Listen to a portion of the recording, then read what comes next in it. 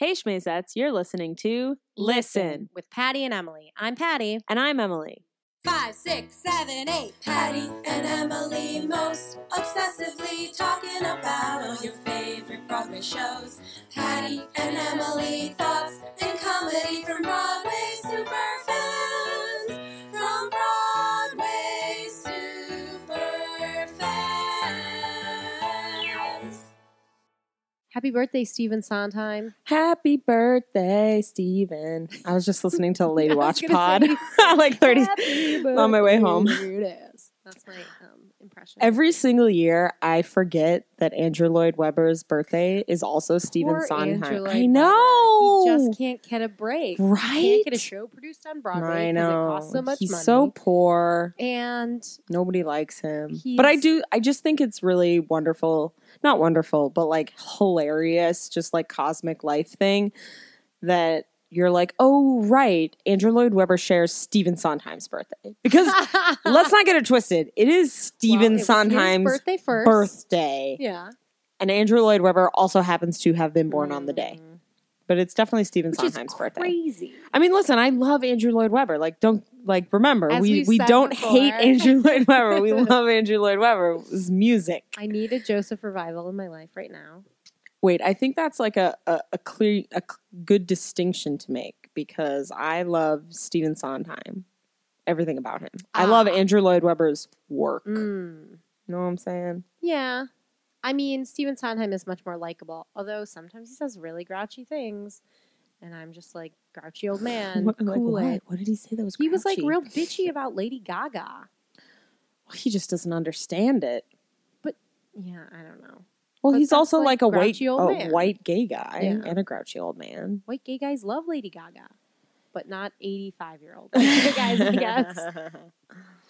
But for different, I just think, yeah, I think he's just grouchy and old sometimes. The whole Porgy and Bess thing. Oh, yeah, that You letter. know, Oh, my which God. he What a just grumpy can be old man. Sassafrassy, but he's not crazy. Somebody like should Andrew do Lloyd a Webber. version of Grumpy Old Men with Stephen Sondheim and Andrew Andrew Lloyd Webber.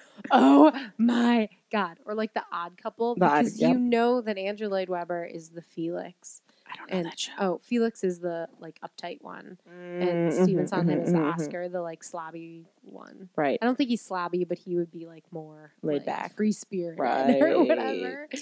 And Andrew would be like, excuse me, Stephen, you have You've you left your dishes. Oh, that was exactly what I was going to say.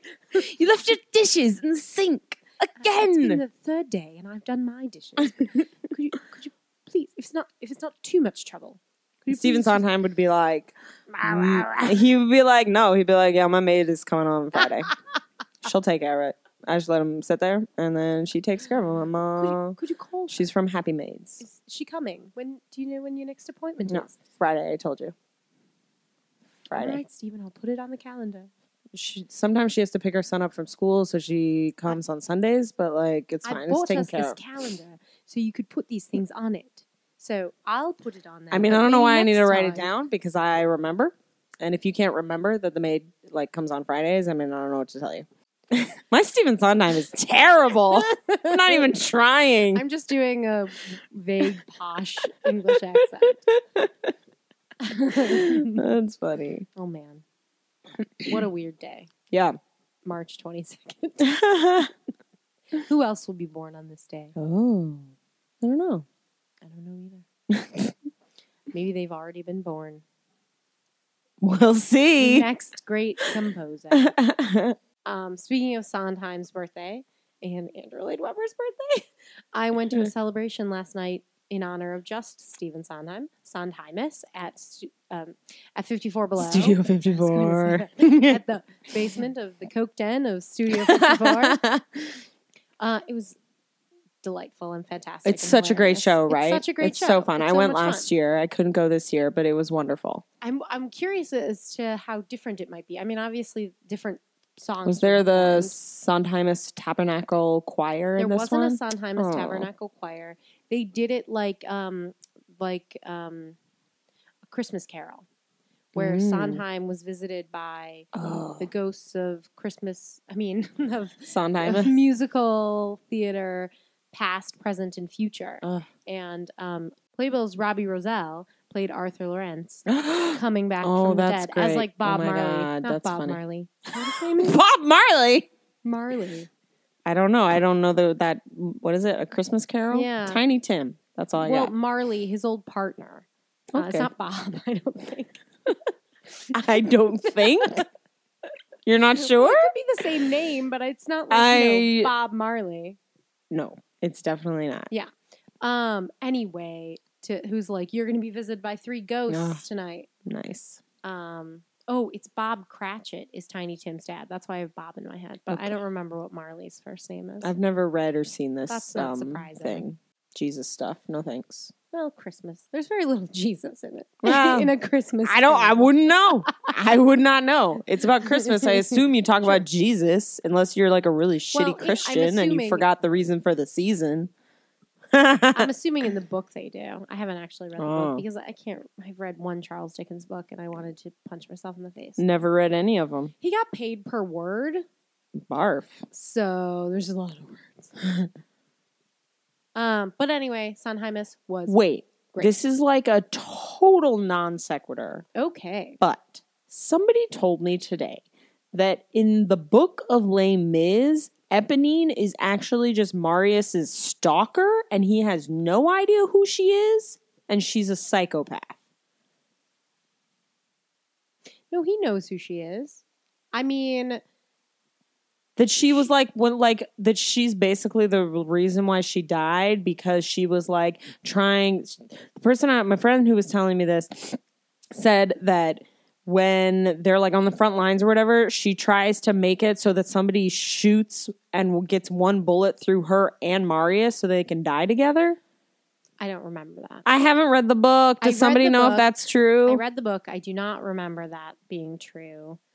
I mean, she knows him like less than she does in the musical. And then throughout the book, he comes to know her because he's spending more time in that area with all the students and where the revolution or whatever you want to call it is starting. But she is she's Gavroche's sister. Right. And she's obviously the Thénardier's child. Right. Which is true in the musical, but Gavroche is not part of that family in the musical. Yeah, I don't know. My friend said that she in the book she's much more of like a creepy stalker person. Anyway, we should move on. Okay. I'm Back sorry. to Sondheim. Just made me. That's all right. You were like talking about a book with lots of words, and I thought about Les Mis because it's a book with lots of words. It sure is. Molly Pope. Oh, Molly Pope. Molly Pope performed at Sondheimus. What did she sing? It was great. She sang the song from Dick Tracy that I can't remember the title of. Okay. And then she sang. I didn't know either of the songs she sang. It's from Anyone Can Whistle. Yes, it was. Let me look at the song titles. I don't know what song it was. Well, whatever Molly Pope sings, it's the best fucking thing that's ever happened. It was amazing, and it was introduced as Molly Pope Can Whistle. So. Oh God! Yeah. I want that to happen so badly. Yeah. She was great. Nika Graf Lanzaroni was great, singing a song from Roadshow that nobody knew. It's amazing. Larry Owens, who we saw at a Musical Theater Factory presentation, he sang Move On. And it was stunning. Amazing. Stunning. It was gorgeous. It was gorgeous. And it was at a really funny part because he was acting as the ghost of Musical Theater Future. And he was like, Steve, are you writing anything new? Wait, who played Steve? The puppet? The puppet. Amazing. Yeah. Great puppetry by Scotty Rowell. Yeah. Who is from the Atlanta Alliance Theater. And he is a kind soul who showed me around Atlanta when my friend Philip and I went to Atlanta. He's a delightful man. An amazing Stephen Sondheim puppet. Oh my God. He built that puppet. Yeah. I mean, I would imagine. Yeah. Yeah. Most people who have puppets. Yes. Have built those puppets and lovingly with their own hands. Yeah. Wonderful. But anyway, it was fun. Everyone was there to worship. Mm-hmm. And it was a joyous occasion. Wonderful. And we ended with a sing-along of Side by Side. Yeah. Yeah. It was great. Can't wait. I hope it happens every year for the rest of our lives. I mean, there's a pretty good chance. I wasn't there last year, but it sold well. And this year I'm pretty sure it sold out. I'm pretty sure it was sold out. If it wasn't actually sold out, it was super well sold. Wonderful. Yeah. Wonderful. Sondheimus. Congrats all around to everyone. Mm-hmm. David Levy and Maggie Larkin. Yeah. Producers and writers and directors and all of the above. You go, girls. Yeah.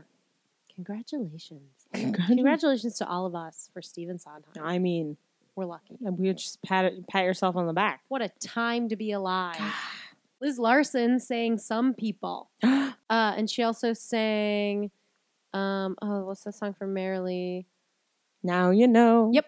Whoa, how did I guess that? I was like, not a day goes by. The other Amazing. one. Yeah. Amazing. Yeah, she was great. Wait. Have you watched the video of Molly singing Now You Know / Not a Day Goes By yet? I have not watched it yet. Listeners, have you watched this video yet? Watch it! You should, and I will. Everybody go to the YouTube. Like, pause this right now. Go to YouTube and watch Miss Molly Pope sing that mashup, because it is... Molly Pope mashups are the greatest thing ever. And those 2 songs, perfect. Anyway, that's all. Just want to plug Molly Pope more. Molly Pope. I worship her. Molly Pope all the time. Yep. In like 50 years, we'll have Molly Pope Miss. Molly Pope Miss? Yeah. Oh. I got confused because I always think of her as Miss Molly Pope. Right, but like... And you said Molly Pope Miss. That was confusing. Sorry. Yes. Yeah. Now you're with me. Yes. Now you know. Yeah. Other shows. Shows. Lots of shows. So many Springtime shows. on Broadway. Holy shit, we've been seeing a lot of theater. It's wonderful. I know. It's a great time to be alive. It's exhausting, but invigorating. Yes. Yes. We went all the way out to the beautiful Paper Mill Playhouse. Oh, to New Jersey. And saw the Hunchback of Notre Dame. We did. We saw that thing. I'm still like baffled by it. Not in a bad way. Baffled? What do you mean baffled? Well, because I don't know who Disney's going to market this show to. Yeah. I mean... Everybody? Well, everybody, but good luck to them, because I feel like people are going to be confused. They're going to bring their kids. Yes, no matter what you I was tell sitting them. next to a child, and it was excruciating. Because for those of you who aren't aware and or haven't listened to our interviews yet, which you should. How dare you? This version skews much closer to the book than to the movie, which was already a strange property to turn into a children's musical. I love that movie. The music is some of Why do you love that movie so much? And Stephen Schwartz's best. I don't know. I was like 12. So it probably was a little older than the other. It didn't catch on very much because it was darker, even for being a Disney movie. I just want you to love Pocahontas the way I love Pocahontas. Pocahontas is boring and terrible. No, that's not true. Judy Kuhn. I will listen to and whatever. There's like that fucking pug is hilarious, and the raccoon is really funny, and you got Grandmother Willow. Great film, and there's that epic part where he's like, "These white men are dangerous," and that is like everything that human history is about. It's great. Why are you looking at me like that? It's not a good movie. It is a good movie, and it's also wildly historically inaccurate. As are what? You think there's fucking gargoyles? It's all fake. Yeah, but that's fiction. This is a true story. Even Mulan is like based on fable. Perhaps she was a real person. Probably she wasn't, or an amalgamation of many people, just like Jesus. But this, in the way that you like, Pocahontas enrages me because there's no reason there's no love story between Pocahontas and John Smith. Well, you know what? There's no love story between J.M. Barrie and Laura Michelle Kelly. I forgot the character's name. Sylvia. Got it. I 100% agree with you, and that drives me crazy. Just love Pocahontas so much. Listen, if it's on Netflix, I'll give it another shot. I remember not that it was probably there's like a that while part ago where the raccoon eats all the pug's cherries and he's all mad about it, and then he gives him back one. He's sitting in his bubble bath, and it's so funny. Listen, it takes a lot for me to say I don't like that movie. Christian Bale is in that movie. I know you love him. Wait, who's he playing? He's the voice of Thomas, the like young kid who's on the ship with John Smith. Right. I think he dies.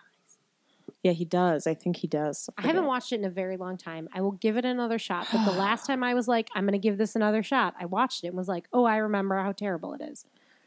I listen to the soundtrack all the time. Here's my question. Yeah. I don't listen to the song Savages. That song's crazy. I mean, I enjoy the point of it. It's a good point. You don't like that song? Wait, why? It's like an assault on my ears. Oh, that song's important. Yeah. It's so important. Speaks to such a cultural problem in that's our what world. I'm saying. It's like I understand the message it's saying. Both of them are like, the other guys are savages. Right. It's so important. I love that movie. I want you to like it. I'm sorry. Pocahontas was 12. Whatever. Back to Hunchback. But didn't she legit did go to England and like become a proper English lady for a while. She did. She married John Rolfe. So she marries a guy named John in the movie, doesn't she? No. They're all named John. She ends just looking on the cliff and watching John Smith sail away and being like, I love you, except I didn't in real life. How do you know? Maybe she did. You don't know. She didn't leave a diary. Smallpox. That's rough. Yep. Well, you know what? We massacred all of the Native Americans. If she did, she had a childhood crush on him at 12, and he was a grown-ass man, so shame on him. Wait, but he didn't go for it. He left her. Eventually. You're saying maybe she was in love with him. Well, then maybe a relationship happened? No, I'm not saying that maybe there were... I'm saying... I don't know what I'm saying. I'm saying I want you to like that movie because of Judy Kuhn. We're just talking in circles. I love Judy Kuhn. This is not about good Judy movie. Kuhn. It was like my second favorite Disney movie growing up. Oh, man. It was not even Little Mermaid, Pocahontas. It's like... Wait, what's the other one? Worst for me is like Black Mulan. Cauldron and then... Never seen it. Pocahontas. What's Black Cauldron? Black Cauldron is this bananas movie from the 80s when the early 80s that hadn't quite gotten to like the resurgence like Little Mermaid. Right. They're still trying to make animated movies. It's like weird and dark, and I've only seen it once. Is there a part where there's like a black cloud that like consumes things? No. Are you thinking of Anastasia? No. Definitely not Anastasia. Wait, something like that happens to Rasputin. I have this weird memory. This is like so random, but I have like this really bizarre like memory. When I was a kid, my mom, we like went to I think it might have been an IKEA, but I'm not sure. But it had some sort of store that had like a children's, like a daycare type thing where you could leave your kid while you shopped in the store, which was something that my parents had never ever would ever leave me in a place like that. Sure. And for some reason, my mom did that day, and they played this movie that I watched while I was there, and it terrified me. And all I can remember now is that there was like a castle, and there was like this something in the dungeon of the castle that was like this. But it reminds me of in the Ten Commandments when like the angel of death is like this black cloud that like, and it was like that, and I was absolutely horrified. I don't honestly. If anyone knows what movie I'm talking about, let a bitch know. I don't honestly remember all the details of the Black Cauldron, except I saw it sometime when I was in high school, and I was like, "What was happening in the '80s? Why was this made as a children's movie?" What do you think is the best Disney movie ever made? Oh God, that's a really hard one. The Fox and the Hound. Whoa. I love The Fox and the Hound. It's so beautiful. Seen that. I think as a movie and as a story, it's so much smarter than it needs to be. It's just very heartfelt. I think it's on Netflix. I probably pick Mulan. Mulan is really good. Real good. I mean, real good. Of the newer ones, that's probably my favorite. Great movie. Yeah. What were we talking about? Hunchback of Notre Dame. God damn it. I guess I should watch that movie maybe. Yeah. Meh. It's enjoyable. It's much lighter than the show, and it's I just am saying don't take your fucking kids to the Hunchback when it's on the Broadway. Yeah, I think this is 10 and up. Yeah, I mean, and it depends on your kid. New York kids, who knows? Tourist kids, maybe not. I was sitting next to what I would assume was like a 7-year-old, and they were not capable of sitting through a 2.5-hour show. Yeah. Yeah. And there's not a lot happening to keep their attention because it's serious and it's dark and it sounds gorgeous, but there's not a lot of, well, I was going to say a lot of flash. Just funny because there is literally flash. There's literally flash. Do you think they're going to keep the 50-person choir for Broadway? I really hope so. But how can they afford that? I don't know. Like, that's going to fuck their weekly nut. Volunteers? I volunteer. Unacceptable. That's like when Oprah wanted people to be her opening act for free, and Lena Dunham wanted people to be her opening act for free, and that's unacceptable. But I volunteer. But you can't ask people to perform. Why? You should be paid. If you're performing on the Broadway, you should be paid. But I volunteer. That's also against the union. I know. Unless you like bought it in an auction. Yeah, which is like some sort of special dispensation for charity. I'll buy it in an auction, except I don't have money because you're not paying me for my work. Exactly. Just kidding. It's a cycle. Yeah, I don't know. I hope so. Maybe not as big. I wonder how they're gonna. Disney money. Cannot imagine, but it's not about Disney money because it's about running how costs. It's about making ends meet every week. I know. Because there was literally a 50-person choir, and they sounded fucking gorgeous. But also, here's my other question: that set is built around a 50-person choir being on the set the entire time. So how is the set design going to change when they don't have a 50-person choir? Because there's no way they can afford a 50-person choir. Equity minimum is $1,800 a week, something like around $1,800. Ask Lincoln Center how they're putting on The King and I. How many people are in The King and I? There's like 40 people in The King and I. Yeah, well, okay, but this is like, if there's 40 total, but like Big Fish had a cast of 35 or whatever. This is 50 plus a cast of 30. I believe in magic. No, oh my God, I forgot. The best Disney movie, The Prince of Egypt. I fucking love that movie. Disney movie. That's a DreamWorks movie. Animated film then. Fail. They're all Disney to me. Not. They're all Disney to me. If it's animated, it's definitely Disney. That just shows how you've been brainwashed by Disney. That just shows you how much I don't give a fuck. Brand recognition. Animated must be Disney.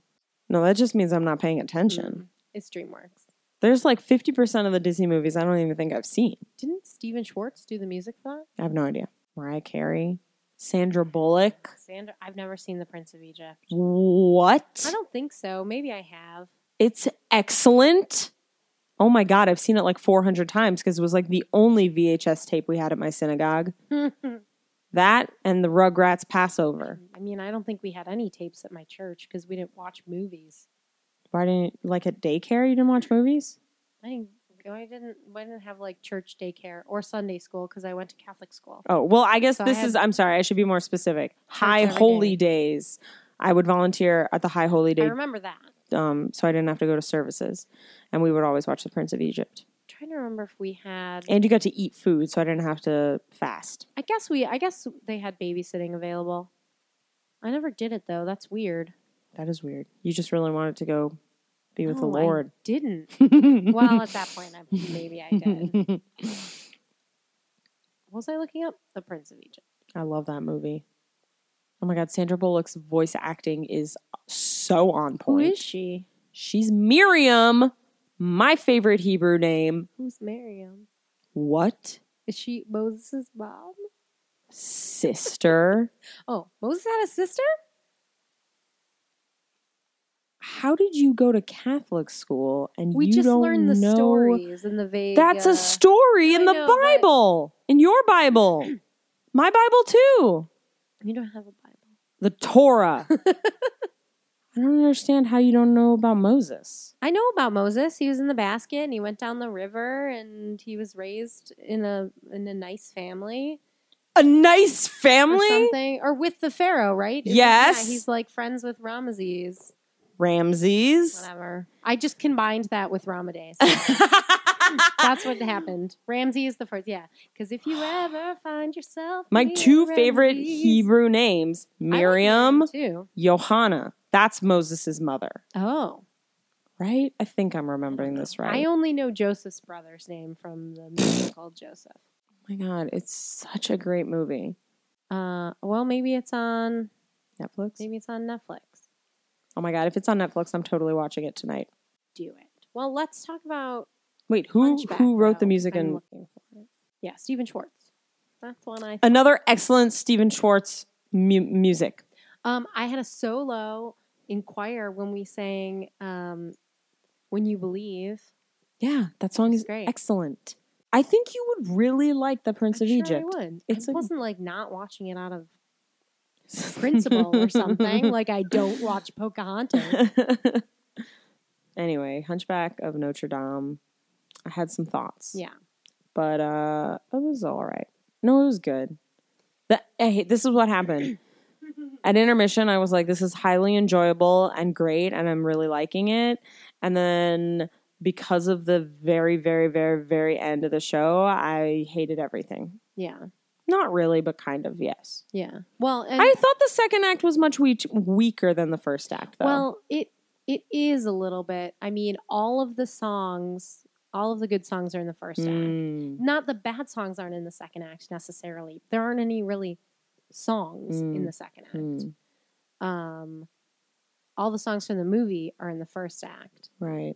And then it's sort of in the way that musicals go, you hit your climax at the end of the first act and then you have to wrap things up. Wrap it up. Tie it up. And it felt a lot like that. Yeah. The second act needs work. Yeah. And I know that they're not going to change this, but I was completely infuriated by the ending where Quasimodo wiped his makeup off and took his hump off, and then everyone else in the ensemble put stuff on their face and got into these contorted positions. And then you were like, oh, so disability is a metaphor for human suffering. Fuck you. It made me so angry. I'm so angry about it. I just don't understand, like, how you do that. That's unacceptable. Because I don't think that's what they were trying to say. What do you think they were trying to say? I think it was I don't know that it was done very well, especially because I saw this reaction from you coming. So do you know what I mean, though? Yeah. So then I was like, people are right, because when we weren't sitting together and when we met back up, and I was like, and you were like, hated that ending? And I was like, yes, I did. The end was, especially the very end, was repeating that idea of what makes the monster and what makes the man. And him taking... Or woman sexism. Continue, I'm sorry. It's all right. That's probably a line directly from the book. Fuck you. Who wrote this thing? Victor Hugo. Oh, that guy. God damn it. So these, the idea is that everyone sees Quasimodo as the monster, but the real monster is Frollo. Totally. So less like your disabilities are our suffering, or like we have problems too. So we all have problems together, which I think it can be seen as, obviously. Right. I think it was more like trying to say what you see and you may see as monstrous that's not, you have to judge the person by their character. And I think him taking off the hump and the makeup was part of the whole sort of presentational aspect of it, because he comes on and puts it on. And I think it's when they're like, he like then tells what happened to Quasimodo. So very occasionally they would do that storytelling effect. I don't think it was done consistently enough. It was not consistent like whatsoever. At the end to make that. And now I'm not playing a character. I am the actor again. And I'm just giving you the epilogue or whatever. They definitely don't work out the points when there's like narration and when there's not narration, because that was so all over the place. Yeah, it was very sporadic. Yeah.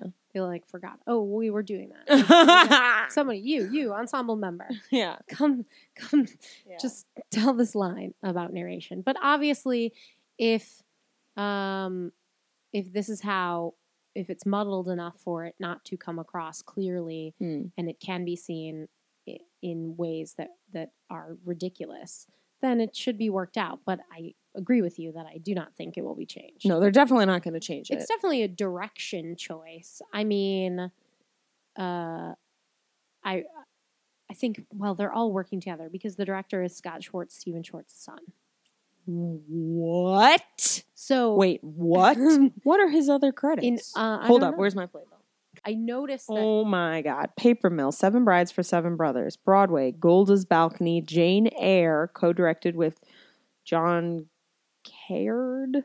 Off-Broadway, Murder for Two. I liked Murder for Two. Simon Schwartz? Scott. Oh, good. I was right.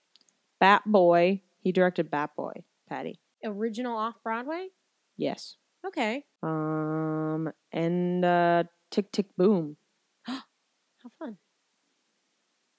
Foreigner Rooms, The Castle, No Way to Treat a Lady, New York City Opera, Seance on a Wet Afternoon. That sounds like a weird show. And then he's worked with a ton of regional places. That is very interesting. So obviously, I think because it was a family affair, they all sort of worked it out together. So I don't know, when it's licensed and it goes regional, they'll do the ending however they want to do the ending. I don't think it's necessarily written the way it's directed. Do you know what I mean? I feel like it could be. Well, I would wonder if I don't know. There's something in the script that's like about them putting their costumes on and off. I mean, maybe there is actually. Can we get a copy of the script, y'all? It's like Pippin, where it's done as like a theater troupe, but you can sort of interpret that however you want to interpret it. I guess. I think I don't know, whatever. I have lots of thoughts. If you want to... I think the vast majority... No, I don't know about the vast majority. I think a lot of regional productions of shows that have been on recently on the Broadway completely rip the direction. Yeah. Based on the production of Big Fish I saw this weekend. Well, especially now that video bootlegs are so much more available. We're going to circle back to this, but I just think that this is timely to say that the marketing director for the theater that I saw Big Fish at over the weekend, he was promoting their upcoming season. Mm-hmm. One of the shows that in their upcoming season was Violet.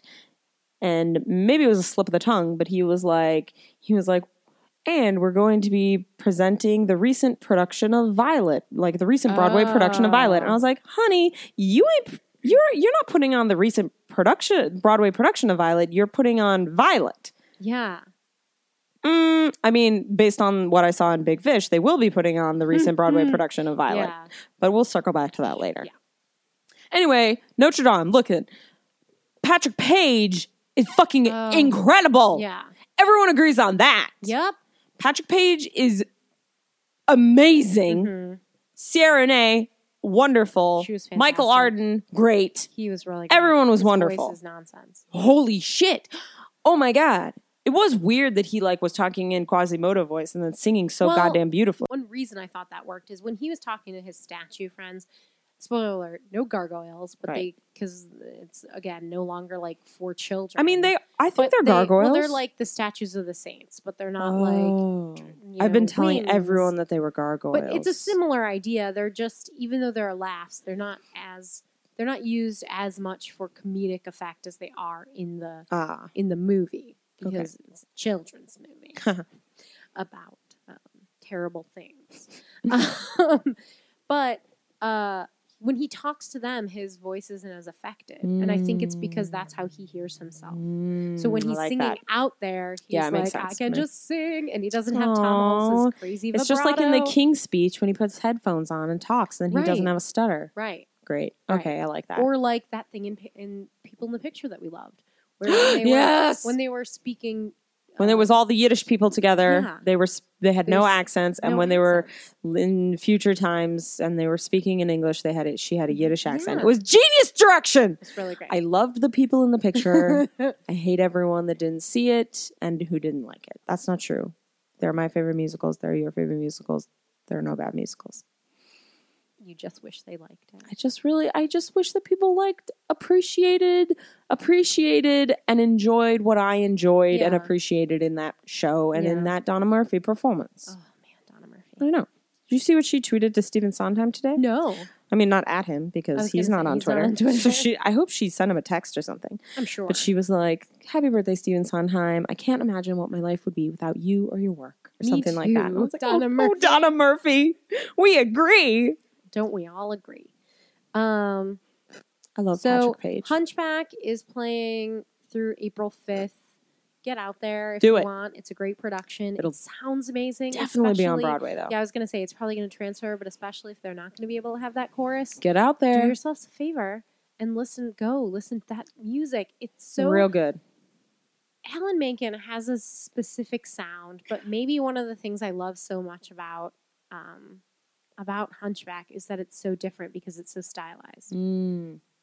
Also, maybe as a young child, even in that movie, even in the sanitized version of it, it still was like, look at this hypocrisy in the Catholic Church.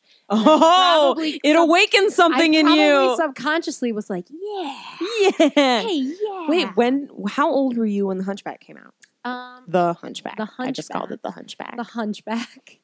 Let me double check. I believe it came out in 1996. I thought 5. So 1996, I was 13. That's like, that right is like, this is all bogus. I was done with being at the same school with the same 76 people for 9 years. And I was a little like... I can't believe you were at Catholic school for so long and they never taught you about Moses. We learned about Moses. But why can't you remember what his sister's name is? I guess we didn't learn about Miriam. Sexism. I don't know. What did she Misogyny. do? Oh my God. Why would they not teach you about Miriam? She's the shit. What'd she do? Miriam's the best. She saves everyone, kind of. I mean, like, Moses saves everyone, but she facilitates Moses saving everyone. She in the 10 Commandments movie? We definitely watched it a bunch of times. I don't remember it. I don't know why. I mostly just remember Joseph. That's fine. And, like, from the New Testament, the loaves and the fishes. Holler to the loaves and the fishes. He, like, makes food for people? Yeah, he's, like, giving a sermon. Why doesn't he teach a man to fish? Hungry. Because he also needed to show them a miracle so that they would believe in him. Wait, so did he teach them to fish? I don't know. I don't think that's a biblical phrase. I know, but I'm just saying. Oh. I mean, I don't know where that phrase came from, but probably somebody being like, yo, Jesus, help a bitch out. He was like, I will just... You can't just be coming back here every day doing miracles for us. We have to learn how to be self-sufficient and feed ourselves. Anyway. Yeah. That Jesus. I was talking to someone over the weekend and I was like, listen, if Jesus were here right now, like, I think we would actually get along really well. Probably. He's like a chill dude. He's like, whatever. I think everybody's chill. Let's smoke this doobie and talk about life. I don't know about that. I definitely think Jesus was a stoner. He might have been at the time. I don't know if he would be now because, like, I don't know. We know things about science and stuff. What? I don't know. What does that mean? I don't know. What? Good things, bad things for you? I don't know. He probably would be like clean living. That's what I think. So he'd vape. Okay. I don't know. Catholics are like very selective about what they teach you and what you learn. And I don't know if it's true of everyone. Question. I don't know if it's true of everyone's education, but I know that at least at my school, we weren't really told to like look into things. You know, we're not supposed to look into things ourselves. Oh my God, that's the polar opposite of the Jews. We're supposed to like just listen to what they say and remember it. Jews are like, here's what the story says. Well, let's talk about it. Everybody give your opinion. We'll argue about it. There's no opinions. Oh, everybody's got an opinion. Everybody's got 6 different opinions about like Judy. I forget what the phrase is, but there's some, you know, like cliche phrase about Judaism where you're like, you know, there's 6 sides to every story in Judaism or whatever, because everybody's got 9 different opinions about shit. And you argue and that's all like, it's a school that like Yentl, what's that called? Yeshiva? Yeah, that's it. I know things. Yeah, thank you. You're welcome. That's like all. I live in a Jewish neighborhood. It's all over buildings. That's like all yeshiva is people like arguing. You read the text and then you argue about it, and then like hopefully you all circle back to the same opinion. You know, you all come to the same conclusion, but not necessarily. I mean, I don't know about Catholic seminary, like where priests go to become priests, but as far as I know, does Catholicism doesn't have lady priests yet, right? No way. Okay, just checking. No way, Jose. We have nuns. Right. Awesome. I love nuns. There's a book about lesbian nuns that I need to read. Oh, okay. You know, Maggie told me about it. Anyway, we've gotten so off track. I know. It's Hunchback. It's creating discussion, you see. Anyway, April 5th, go see it. Go see it. It's really, listen, go to the Milburn Diner. Yeah. They've got delicious food. It's quite cheap.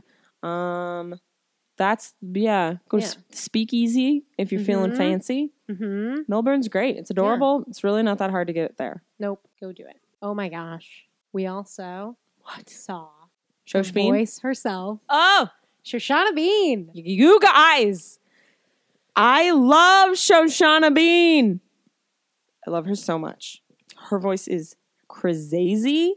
Her songs are wonderful. Yeah. I just really love how much she's grown as a songwriter because after our concert, I like went back into my pictures and everything and found the picture I took with her at her CD signing. And it was like, oh, I saw that. It was like 6 years ago in April. And I was like, that's amazing. Like that I've been listening to her solo music for 6 years. And when you listen to the songs on her first album and you listen to the songs on the EP she just put out, like she's an amazing songwriter. Yeah. And like you could see the potential in the first album, and the second album is just so fucking good, and the EP is amazing, and I just cannot wait, which I said to her face, I was like, I cannot wait to find out what music you're writing in the next like 10, 20, 50 years. Yeah. She's so good, and it's only the second time I've seen her. We went to that one at XL, which is now XL. 42 West. Is that's what I thought. Yeah. I looked at the website and I was real confused by it. Yeah. So did they just wipe it? I have no idea what's going on at that place. Or something. Everybody's there for Sondheim's birthday tonight. Yeah, apparently the show started an hour late. No thanks. Yep. Was he there? No. Oh. I'm sure. I don't know. I would assume no. Just because it seemed fancier than all the other Stephen Sondheim celebrations. Right, but I don't know why I was at 42 West. No offense. His life? Can you even imagine? Like, no. I mean, I know, but like, again, we're still talking about it, but like, it's his birthday and there's all of these celebrations everywhere. Yeah. Every year. Yeah. It's crazy. Yeah. Anyway, Shoshana Bean. She's so amazing. She's so incredible. And I know you say this and you do it, that you should see her whenever she's in New York because it's few and far between. So true. And I feel like I'm going to really try to do a better job of making that a reality in my life. Yeah. Because the 2 times I've seen her have been amazing. Yeah. And she usually plays small venues that are, right, $15, maybe a minimum. Probably not. The only time she came to New York and I didn't see her was when she did Jason Robert Brown's 54 Below concerts, and they were really expensive. Yeah, that makes sense. But since she moved to LA, every time she's come to New York, I think I've seen like every show she's done. Well, especially if she does like a Shoshana Bean show. Right. When she just is doing, because last time she was in New York last year, she did a show at the Cutting Room and I went to it. I did not like the venue. The acoustics were not good for Shoshana Bean because they were like, this is rock music. And I was like, turn the music down, turn her mic up. Yeah. Also, I was at the back of the room. Yeah. And oh my God, like the best. Listen, this show was excellent. Yeah. Excellent. And a few years ago, she did a show, like an acoustic set at Ars Nova that was like, oh, so good. So incredible. Just wonderful. And I love, like, one of the songs that she sang, she was like, this is an old song, but, like, you probably don't know it. And she did it at the Ars Nova show, so I did know it. And it was also a song that she said, she told this amazing story where she was basically like, because she does shows in LA, like, basically, like, every single week. And it's the sort of shows, I think, where, she'll go and she'll be like, I'm just testing out a new song. Yeah. What do you guys think? And she had, like, done a song and she was like, I don't think it went over very well. And then, like, some adorable twink was like, that song was amazing. I loved it. And she was like, oh, maybe it was good. And then so she, like, told that story and then sang the song. And it was a great song. Yeah. And I was so happy to see it resurface at this show. Sure. I was like, it is a great song. Have you ever done one of the like internet concerts that she's done? Yes, I have, of course. Sometimes she does those. Yes, too. You can do those too. They're great. I like a bunch of them were at times when I, was at work or at a show or something like that. But I watched one of them and it was awesome because it was like $5. You stream it to your computer, and it was just her and like a guitarist like in her living room streaming, and she just like sang shit. It was fucking great. Oh my God, she's the best.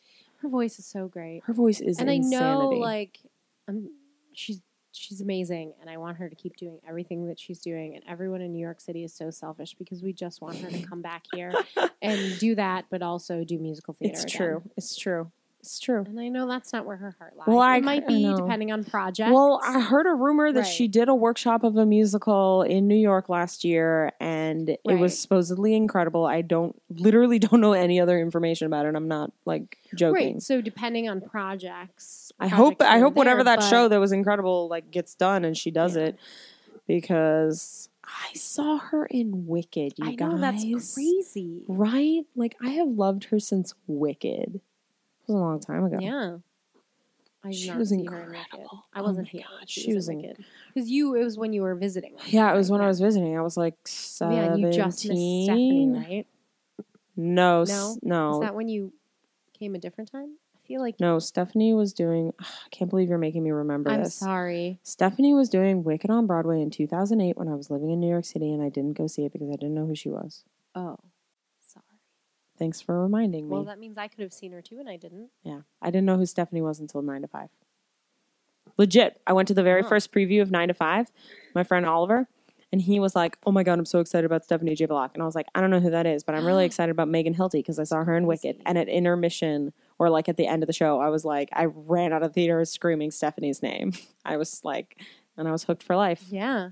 Yeah. It's crazy. Same thing with Scandalous, huh? Yeah. I mean, even though you did know who Carolee was and had actually seen her in... And had actually seen her in the Addams Family. But my Carolee Carmello aha moment was when we were at that Sardi's thing. Oh, yeah. When we went to, there was like a press thing we got invited to, and Carolee sang For Such a Time as This. Before that, though, didn't she sing at Broadway on Broadway? And we were there for that, too? She was wearing No, that was pantsuit? afterwards. Oh, was it after? That was after. Okay. Just, white pantsuit. Yeah, because by the time we were doing Broadway on Broadway, I had gotten real deep into the Carolee obsession. Like, it happened very fast. Well, sure. As they usually do. Yeah, it was like I was standing on a high dive and she started singing and I just jumped into the pool. Oh, well, go see Shoshana because that's what we were. If you live in LA, oh my God. Listen, every time I see her in New York, I'm like, I could move to LA and see Shosh all the time. What? Obviously I would never do that. But I think about also because when you subscribe to her mailing list, which is like important because when she does show like this show sold out and sold out quite quickly, like, you want to be on the email list so you know about the New York shows when they're happening. But when you are constantly getting emails from Shoshana Bean about her LA shows and you can't go to them, it's very painful. She's going abroad too. What? Where's she going? Those come through? What? I can't remember. God, I love her. Yeah. I love her. Buy her albums. Yeah. Oh, Feral Street is so good. So good. Yeah. I loved when she sang Naomi and we were all like singing along. I didn't know it because I've heard Superhero, but only like a couple of times. Naomi. Oh my God. I love that song. It's so great. It's so great. I wish she had sang 1/16th too, because that's that's probably like the best song on her first album. It's like super sweet and like nostalgic about like a relationship and everything. Naomi is just like you wanted that. I just wanted to see the music video for that song from like 1996. Oh, on MTV. And, I mean, it definitely has a vibe to it. Yeah, an R&B vibe, almost like 96. Maybe it's a little early. It's definitely like turn of the millennium. Like, oh yeah, you're right. Where my girls at? Yes. Back, and if you're feeling that's exactly what it is. Yeah, a little early. So call Naomi, your homie, your friend. Yeah, or like, can you pay my bills? Yep. Can you pay my telephone bills? Can you pay my automobiles? I love it. Early Destiny Child. I love it. R.I.P. LaToya and Farrah. Woof. I mean LaToya and LaTanya. Farrah was the other one. Oh, so many fallen members of Destiny's Child. They're not dead, you guys. Just they're dead to Beyonce. Whoa, yeah, that's true. Yeah, they sued her dad, so. But then she fired him, so maybe they're all friends again. Probably not. I know. Go see Shoshana Bean. Go see Shoshana Bean. Yeah, she's wonderful. We also did one of our favorite things to do, which was go see a high school production of a musical to see if we could scope out the future stars of musical theater. Listen, I will never throw away any playbills ever because you don't know, in 10 years, one of those kids that I saw in Rent at Frank Sinatra High School of the Performing Arts might be on Broadway. Yeah. And then I'll be like, oh yeah, I saw you when you were in Rent when you were in high school. And they'll be like, that's weird that you remember that. Yeah. So listen, we're obviously not going to like pick it apart. Right. These are kids and they're students, and they were all great. It was fantastic. I mean, it's enjoyable. A performing arts school. So on top of that, they're all going to be, there's a level of talent there that they have all reached. Right. But it's just so fun seeing them. And It is fun. I just feel like seeing a high school production of Rent, you just are seeing one little gay boy's dream come true to play Angel. Actually, two little gay boys' dreams coming true. Getting to play. I was going to say the guy that played Mark. Oh, that too. Gay boy's dream coming true. It's funny because Mark is not gay, or at least it's hard to tell because Anthony Rapp is Anthony Rapp, and he was with Maureen, so he's at least bi. Right. Yeah. But yeah, he's like. Yeah, I could see how Mark could be a bisexual, but I think he's also just like, you know, like his mother would be like, he's just a sensitive boy. Yeah. You know? He's an artist. He's sensitive. Yeah. It was funny. I haven't seen Rent in a real long time. Me neither. So I was definitely like, whoa, this show. I don't know. What about it? It's a period piece. Well, now it's definitely a period piece, especially none of those kids were born when this show premiered on Broadway. That's true. I think my feeling was mostly I was like, I used to like really, really, really love Rent. Like, and I still love Rent, but I certainly wouldn't put it anywhere in my top shows. I mean, it's not in my top shows either, but it definitely, I still love it and have like a special nostalgic place in my heart for it. And it not that rock musicals didn't exist before, but it ushered in a new era for them. It made them okay because I think the 70s and the 80s, like there was a rough patch there where those shows weren't doing well anymore. That's true. And then they weren't, the late 80s. And early 90s were sort of the big bombast of Andrew Lloyd Webber post Jesus Christ Superstar and Bublé and Schoenberg. Bubbly and Schoenberg. Yeah. And then Rent was like, hey, we can do music like this too. Again, guys. I think part of my reaction to it was like I was thinking about the concept of selling out. And getting kind of frustrated by their opinions of selling out. Like how Mark is like, no, I'm not going to go work for the TV show. And you're like, but like, that's not, having a job is not selling out. Well, yeah. To be honest, if I saw this show now, it was new, I'd probably be like, oh, God. Get over yourselves. I mean, I'm sorry you have AIDS, but... The rest of it. Mostly Mark, because he's the only one that has like a viable job offer that he is actively turning down. Yeah. And you're like, also, I would really like to see the documentary that he made, because all we ever get to see of it is like the credits where people are laughing and smiling, and it's just like, there's no dialogue. I would really like, what was his documentary about? It was just like about him and his friends like hanging out. I would love to see it. I guess him not taking that job doesn't bother me now. Maybe it would again if it was fresh, but because it's like a infotainment sleazy Inside Edition type of show, I'm just like, I mean, I don't know. New York was cheaper in the early 90s. Yeah. But like that I don't think exists. Well, now in New York, people who are like, I'm only going to live off my art and nothing else. That's impossible. Well, I'm certainly with you in that even when I was young, I liked the song Rent. I didn't really understand the concept of like, oh, we're going to get kicked out because we haven't paid our rent. How did they pay for food? How do you not pay your rent? That's the first thing I pay. And all my other bills can wait until I've paid my rent. The rent one is the only one I give them because Benny lied. Benny was like, you can stay here for free. And then was like, wait, but I need a year's worth of rent. True. Like, that's not cool. But I'm like, how are they paying for food? None of them had any jobs. Angel, no, that's not true. Tom Collins had a job.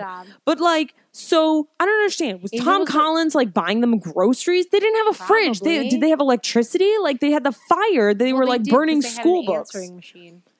none of this makes sense. And then sometimes they're like, the power went out. But like, so they didn't have heat, but they did have electricity. But they were squatting in a building. There's no electricity in buildings that you're squatting in. Well, you can squat in an apartment that you've lived in. The building doesn't have to be like, they close it later. But at the beginning, like if you stopped paying your rent in this apartment. Yeah, I would have squatters' rights. I could stay here for like 6 months or something. As long as you were still paying the electric bill, you'd still have power. Oh, good point. Good point. Okay, but how are they paying the electric bill? I don't know. Because legally they can't turn off the power. Because even if you're squatting, that's like creating an unlivable situation for you. That is interesting. Yeah. Mostly it was because it was a high school production. It was the first night. And so no, like, I'm not faulting them for anything. Sure. It felt real long because there were a lot of clunky scene changes. Yeah. And maybe I don't remember it feeling that long. I know it's long and it's like almost sung through, so maybe that adds to it. Yeah. But I was like, God, Rent is long. That first act. It's real long. Also because like the entire first act happens in like a day and then the second act happens in a year. Yeah. It's weird. Weird timeline, Jonathan Larson. You tell him. Yeah. Anyway, all the kids were great. Wait, you know what I want to point out? Yeah. Just because I feel like this is like a PSA for the world, because I feel like this is something that is constantly misconstrued. Jonathan Larson died of a brain aneurysm, not from AIDS. Not from AIDS. Everyone always thinks that Jonathan Larson died from AIDS. He did not die from AIDS. He had a brain aneurysm. I will admit to thinking that at one point. No, I totally thought that at one point, because when you are like, oh, this person wrote this show that's a lot about AIDS. He also is dead. So he probably died from AIDS. Yeah. Right. You just make the assumption without looking it up. He died from a brain aneurysm, you guys. Yes. I do sometimes think about if he had not died, what Jonathan Larson shows we would have now. Yeah. Like, we'd have a lot of great stuff. Absolutely. I love Tick, Tick, Boom. Yeah. Yeah. Sucks. Damn aneurysms. I'm going to start a ribbon campaign. But I'm kidding. You can't predict them. They just come out of nowhere. If you can go see high school productions of shows, do it. Do it. Listen, all you gotta, it's hard to get a ticket. Yeah. You gotta get in there and get in fast and buy your ticket. Most families buy tickets. And they do. But listen. Also, do you know what I love so much? What? Because I was this person. If I wasn't in the show, I was this person in the audience. I know what you're gonna say. Just whenever it's like random person who has a line or a little solo and one pocket of the audience is like, wow! Yeah, I love it. Because it's like just their friend. Totally. And like at the end of every single song, no matter what has happened and how positive or negative the performance was, it's such a positive energy in the audience. Yeah. The middle-aged gentleman who was sitting next to me, who was checking his phone during the entire first act. Oh, no. Oof. Then during the second act, put his phone away and seemed to really enjoy the show. After the sex song, he was like, that was cool. No, he said, that was good. And then later he said, I forget what else happened. Something else happened. And he goes, cool. Oh, yeah, because also this was full rent. It was full rent. These kids did Contact. Oh, they did that song. Weird, as Contact usually is, but also because I was like, hot, parents, heat, sex, red. Was it bad for you? It was bad. That was the only part that at first, I mean, I was like, holy shit, they're actually doing this. But I thought that the way they were doing it was really well done. I thought it was great. It's similar. Like, it's always like under a sheet. Right. Sort of I loved it. And then it was when they get to that point in the song where they're like, was it good for you? Oh, ow, don't do that. And then I was like, now it's all really about, now it's weird. Yeah. Also because that's how it's going to be, kids. Yeah. They're probably all having sex already. And then it's so weird because right after that, they're like, was it Angel's dead. It was bad for me. I'm done. Or like, it's over. Oh, they said, it's over. It's over. And then Tom Collins is like, it's over. Because Angel fucking died. That, Jonathan Larson, I have notes. And people were like, laughed a little bit. Right, because the guy next to me, because they were like, it's over. And you're like, haha, what? Oh, God. Oh, it's over. No, it's it's a terrible scene transition, Jonathan Larson. Yeah. I mean, maybe he meant for it to be, though. Not terrible, but like shocking. All right. That's impactful. And maybe, I can't remember, maybe it would be less weird not in a high school audience. Maybe. I don't remember. I think also maybe it was a little confusing if the scene change was much more like quick. Yeah. Because it was a little scuffling and everything.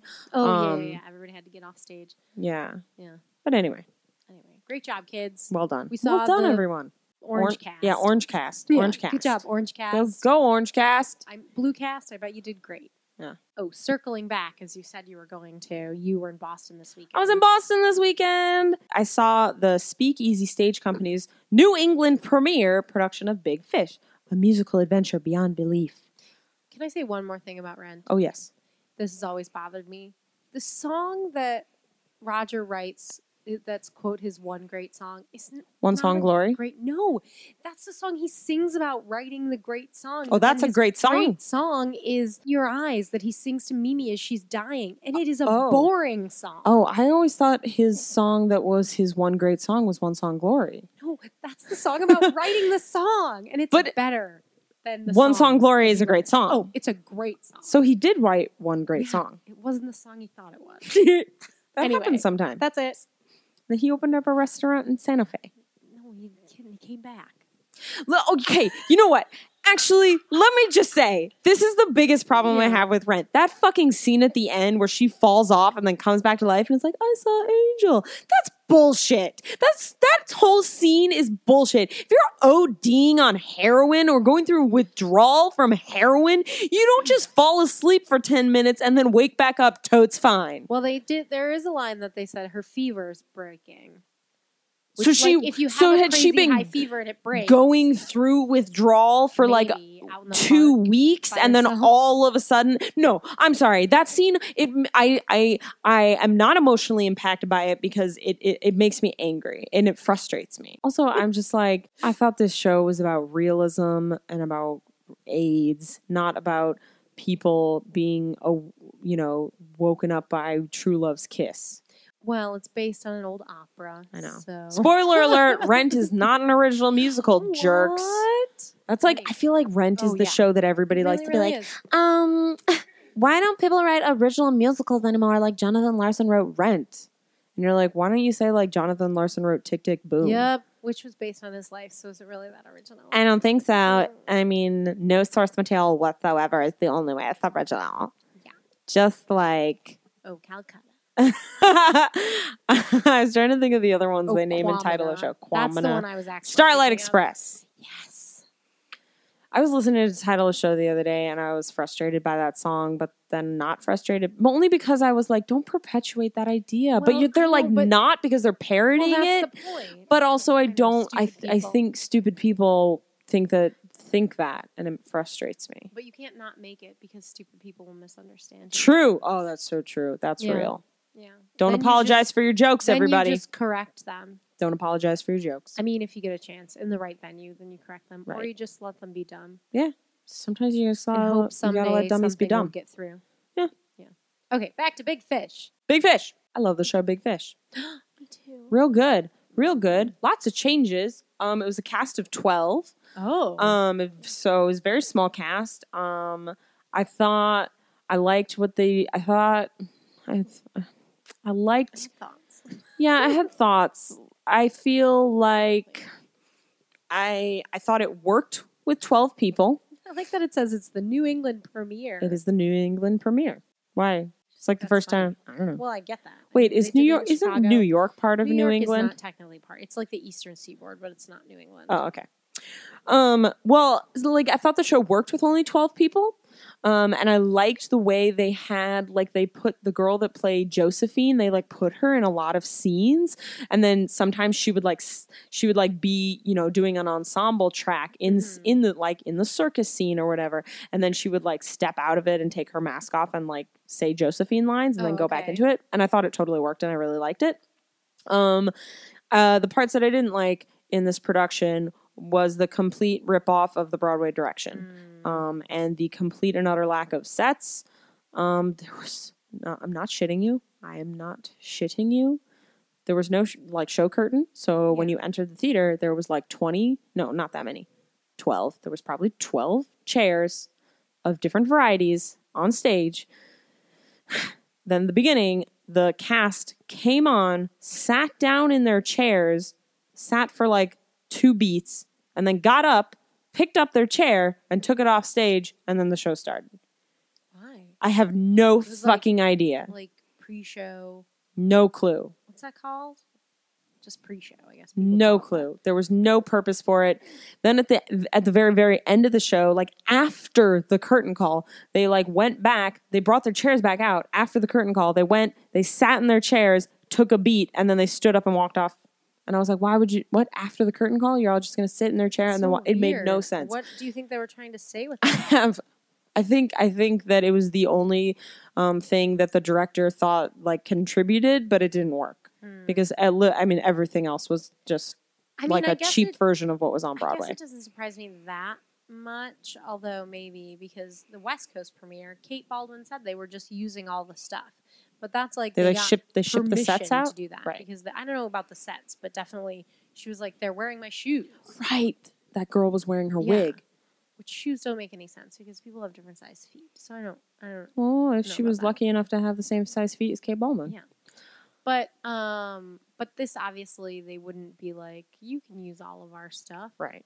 I mean, I have mixed feelings about it because I found it really enjoyable. I was like really happy. I guess I feel like I think the material holds up. That's good. In a not well done production. I'm afraid of that. That's why I think I didn't see the Catch Me tour. Also because it wasn't equity. Right. So, but I was like, do I want to risk seeing that show or do I just want to keep my memories of Norbert and Aaron and Carrie and... Yeah, I thought, and you know what was funny too? Like the cast, I actually thought the cast was really good. It was a great cast. The guy that played Edward Bloom was okay. I don't want to say, I'm not such a negative person that I'm going to say that he was terrible. But he certainly is not who I would cast, nor did he have the energy that I think that is required of that character. Like he felt like Norbert Leo Butz. I feel like that character is like Norbert Leo Butz has so much energy. Yeah. And somebody like Robin Williams just has so much energy. And the character of Edward Bloom has a lot of energy. Yeah. And this guy had no energy. He was like saying all the lines and like doing all the things, but he didn't like embody the character at all. And his voice was a little weak. But everyone else, I loved Aubin Wise, who played the witch. Her voice is great. Perfect. Really, she hit all them runs, and she was fantastic. I liked their costumes too. I mean, they were just like a cheap version of the Broadway costumes, but they were good. Sarah Schock, I think, who played Jenny Hill. I thought she was good too. Good. She was a little over the top when she was playing Jenny Hill cheerleader, but she punched me in my heart when she was playing Old Lady Jenny Hill. Her Old Lady Jenny Hill was fucking incredible. Yeah. It was really wonderful and really, you know what? Actually, here's what I feel about this production and this show and what it did to me. Like, I know I cried when I saw Big Fish on Broadway, but I didn't cry as hard as I cried at this production because I think sometimes I just think a show needs to marinate. And it like marinated in me for a year. And then I saw this production and I cried so hard through the end of the show. And it really, the like end of the show really hit me like I don't think it ever did when I saw it on Broadway. I think on Broadway was like, Kate Baldwin's voice so pretty. Yeah. Well, you were saying the same thing about John and Jen. Right. Yeah. Kate Baldwin, stop taking me out of it. She takes me out of the show. Don't blame her for that. I know. She's so beautiful. She's so perfect. Amy Doherty, who played Sandra, was great. Yeah. I thought she was wonderful. She a redhead?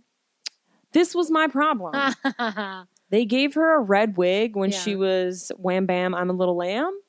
But the rest of the time, that was a brown wig. Weird. It was a brown wig. It was not red. Huh. I mean, maybe like if you were closer, it had like reddish hue to it. Mm-hmm. But I'm sorry. He talks way too much about meeting the girl with the red hair and goes to Auburn University. Yeah. She needs to have very red hair. Auburn is more like a reddish brown than like. But she had like a red wig, I know. And then she had a brown wig.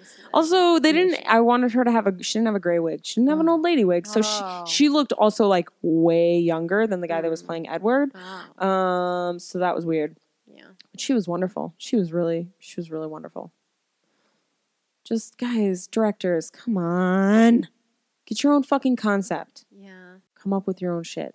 So you said, though, that the things were rearranged and okay. So Magic and the Man was put back in the show. Magic and the Man was put back in. This that Two Men in My Life song was gone. I like that song.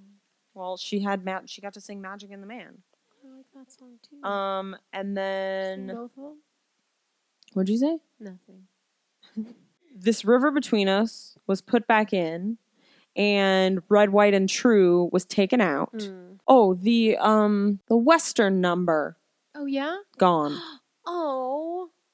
Totally gone. That's a bummer. I think that the changes they made, like obviously cutting that song and Red, White, and True are like to make the production cheaper so that people can actually do it. Sure. Making it 12 people, 12 actors, they're making it cheaper because like that is a lot of costumes you have to get, and there's like literally not even enough humans to do Red, White, and True, and like money and stuff. I wonder though, what's the licensing rules? I would assume that this version is what's licensed now. But is it the only one you can do?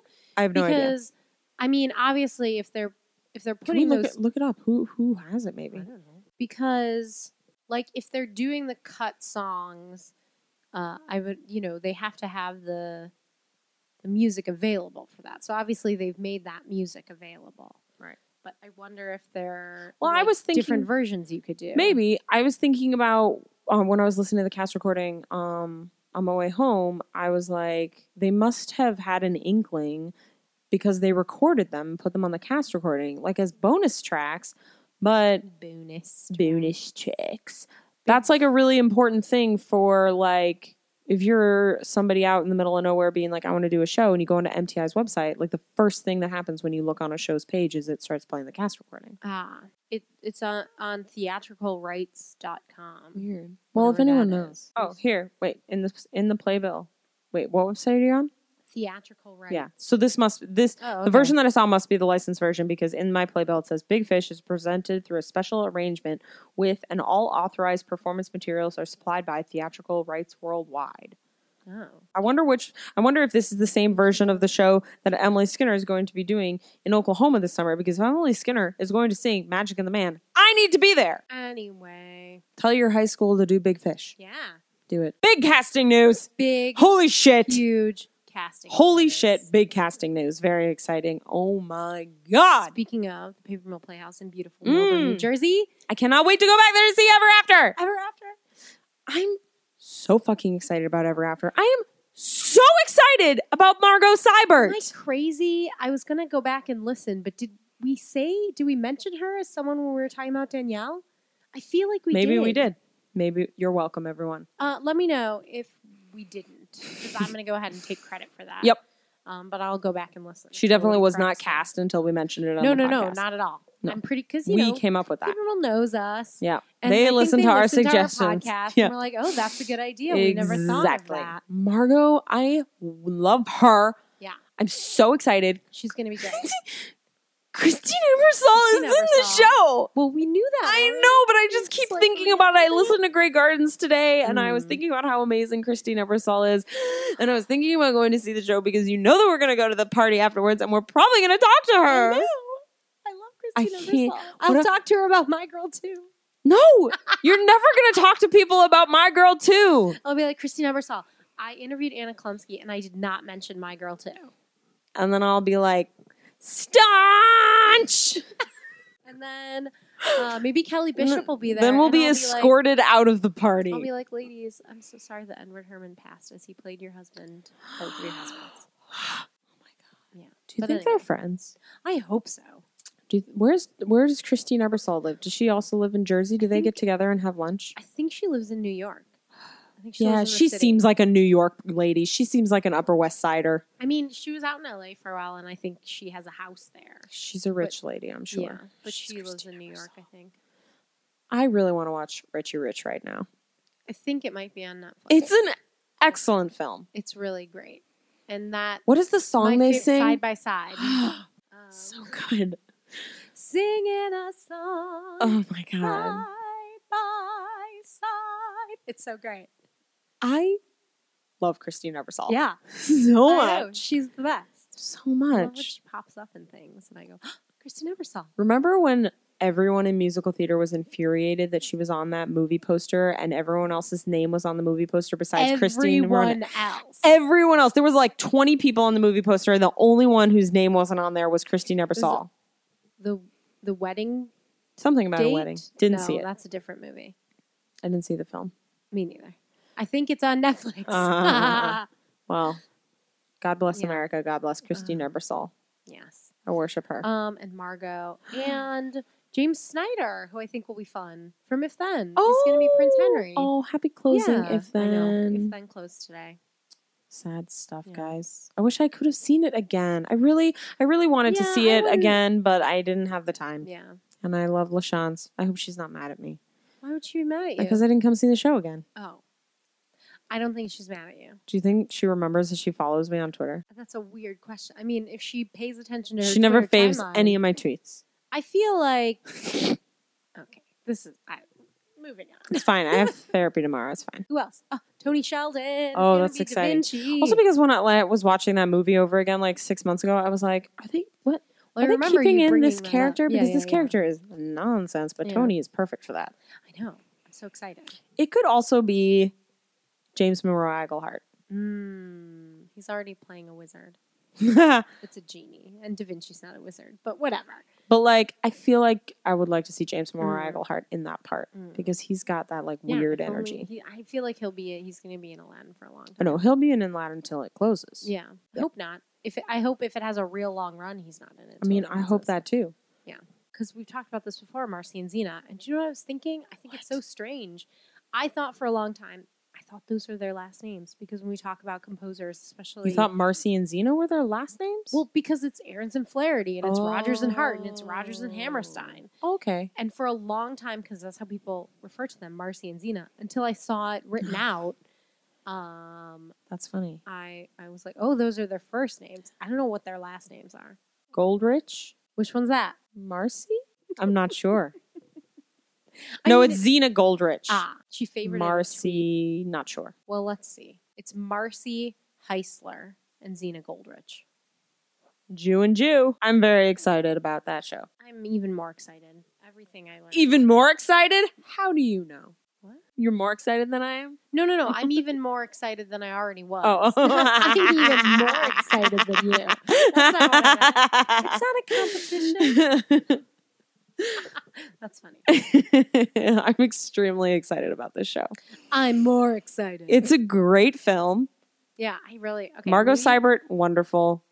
Maybe I'll watch it this week. Watch it. If you're going to watch it, watch it soon. right now. Right. Right now. Like Well, I can't watch it right now. I'm doing this. tomorrow night. Maybe tomorrow night. Tomorrow night. Yeah. Not any later. Okay. You don't want it to mess with your perception right. of the show. I know. All right, good. Yeah. Carolee, Carolee, Carolee, Carolee, Carolee, update. Oh man, you guys. This is the most important Carolee Carmelo update that has ever happened in the history of the Carolee update. Which is from like November. We are going to interview Carolee Carmelo. That's all. You okay?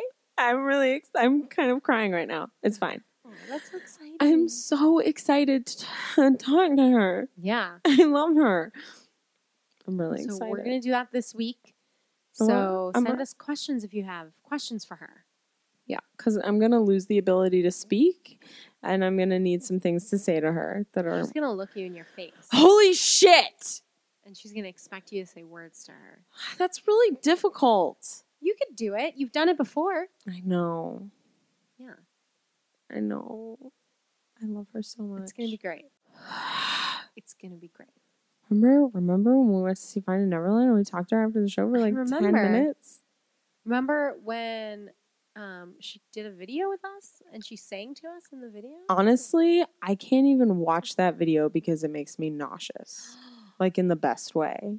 Like I like somebody I was talking about Carolee Carmelo Yeah. as I do constantly. Yeah. And one of my friends was like, blah, blah, blah, that video, blah, blah, let's watch it. And I was like, I can't watch it. I cannot watch it. And he like put it on and I was like, because it like freaks me out. Why? Why? Because it's like terror. I like don't. It's like a dream. I don't believe it really happened. Oh. I mean, I know it happened, but like Yeah. watching it is surreal. Because doing it was surreal. It was Yeah. extremely surreal, and watching it is so surreal. To just she's like sitting next to us. She like puts her arm around me and she Yeah. sings in my face. Yeah. And she's Carolee Carmello, and I worship her. She's my favorite. I know. So excited. Don't tell anyone else I said that. Don't tell my other favorites that she's my favorite. Oh, I won't. She's my favorite. Okay. No one's going to hear that. No one's going to hear that you said that. What do you think she's going to say when we tell her about the Carolee update? I think she's going to be like, I wish there were more things for you to update on. That's Right? adorable! Yeah, I think that's what she'll say. Great. Now it's time for the Laura Benanti Tweet of the week. on March 17th, St. Patrick's Day at 1:25 a.m. Laura Benanti tweeted, I just used a hotel bathroom towel to wipe barbecue sauce off my hands, so don't tell me Sopranos aren't rock and roll. At 1:25 a.m., that's pretty rock and roll. Laura You Benanti. go, Laura. You eat whatever you ate with that barbecue sauce. Which is probably she just like dipped her finger in barbecue sauce. And was like, flavor. No, man, she can eat calories right now I because know. she's working That's it true. all off all day Yeah, long. Yeah, that's true. She Kicking her needs to, heels like, and shit. Carbo load. Yeah. Get it, girl. I can't wait to see that show. I don't. It's gonna be crazy. I can't wait. Derek Huff is doing Dancing with the Stars in LA and doing the Spring Spectacular. How? I don't know. Wait, what? What's their filming schedule? Well, Monday nights is live, so his Wait, but doesn't he have to partner- like rehearse all Well, the his time? partner is Nastia Lukin, who's a gymnast, and she's probably out here. And Wait, then but how's he going to rehearsal for the Spring Spectacular and rehearsing? How's he doing that? I don't know, man. They just He had the must have an first- evil twin double. They just had the first episode Monday, so it was really only like 1 week of doubling. They're opening this week, so like a week and a half of double rehearsals. Which that bitch has been dancing since he was like born. So Wait, is he the dance person or is he the celebrity person? he's the dance person. So he's also choreographing those numbers and teaching them. Shit. But he's really good, and the judges my love him. So God. he usually gets someone who's really good, and he got a gymnast. Right, so. because I was gonna say, like, if the other person is the celebrity person, then she's the one that has to do more work. Because he's also one of those people who I'm sure he could like, you could dance, someone could do like an hour-long dance, and he could like do it perfectly right after them because he just can like imprint that stuff immediately. But holy shit, what just bravo, right? sir, It wasn't- bravo. I heard that he was doing it, and I watched that nonsense show because it's fun and nonsense. And then I was watching the episode, last Monday's episode, and I was like, the full realization of what he was doing came to me. And I was That's amazing. like, Derek Huff, you crazy. That's incredible. Yeah. Well done, sir. Yeah. I'm very impressed. Can't wait to I see. like those Huffs. Yeah, I know you do. You know, Julianne is a judge now on the show. I bet their parents are so proud. I'm sure. Wonderful. Yeah. I'm very proud of them. I don't know them at all. That's just exciting. Yeah. That's just exciting for Yeah. them. They've worked so hard and it's all paid off. It's true. It hasn't paid off as much as I think she wanted it to because she's not. Well, she's got time. She's what, like star. 25 or something? Yeah, She's fine. She's young. She's fine. Footloose wasn't what she thought Footloose would be. Oh, I loved Footloose. Her country album wasn't what she thought. She her country what? album should be. She had a country album? Get it? Was it good? I don't know. I didn't listen to it. I loved her in Footloose. She was I didn't see it. delightful. That's our show. Until next week, you can follow us on Twitter at Patty, the letter N, Emily, Patty N, Emily, You can follow us individually at Patty with Y. and at Emily Faye Oakley, and find us anywhere else on the internet by searching Patty and Emily. Be sure to subscribe to us on iTunes, rate us, and leave us a comment, and we'll read it on the show. Send us your topic suggestions, questions, dreamcasts, etc. And in the meantime, Go see live theater!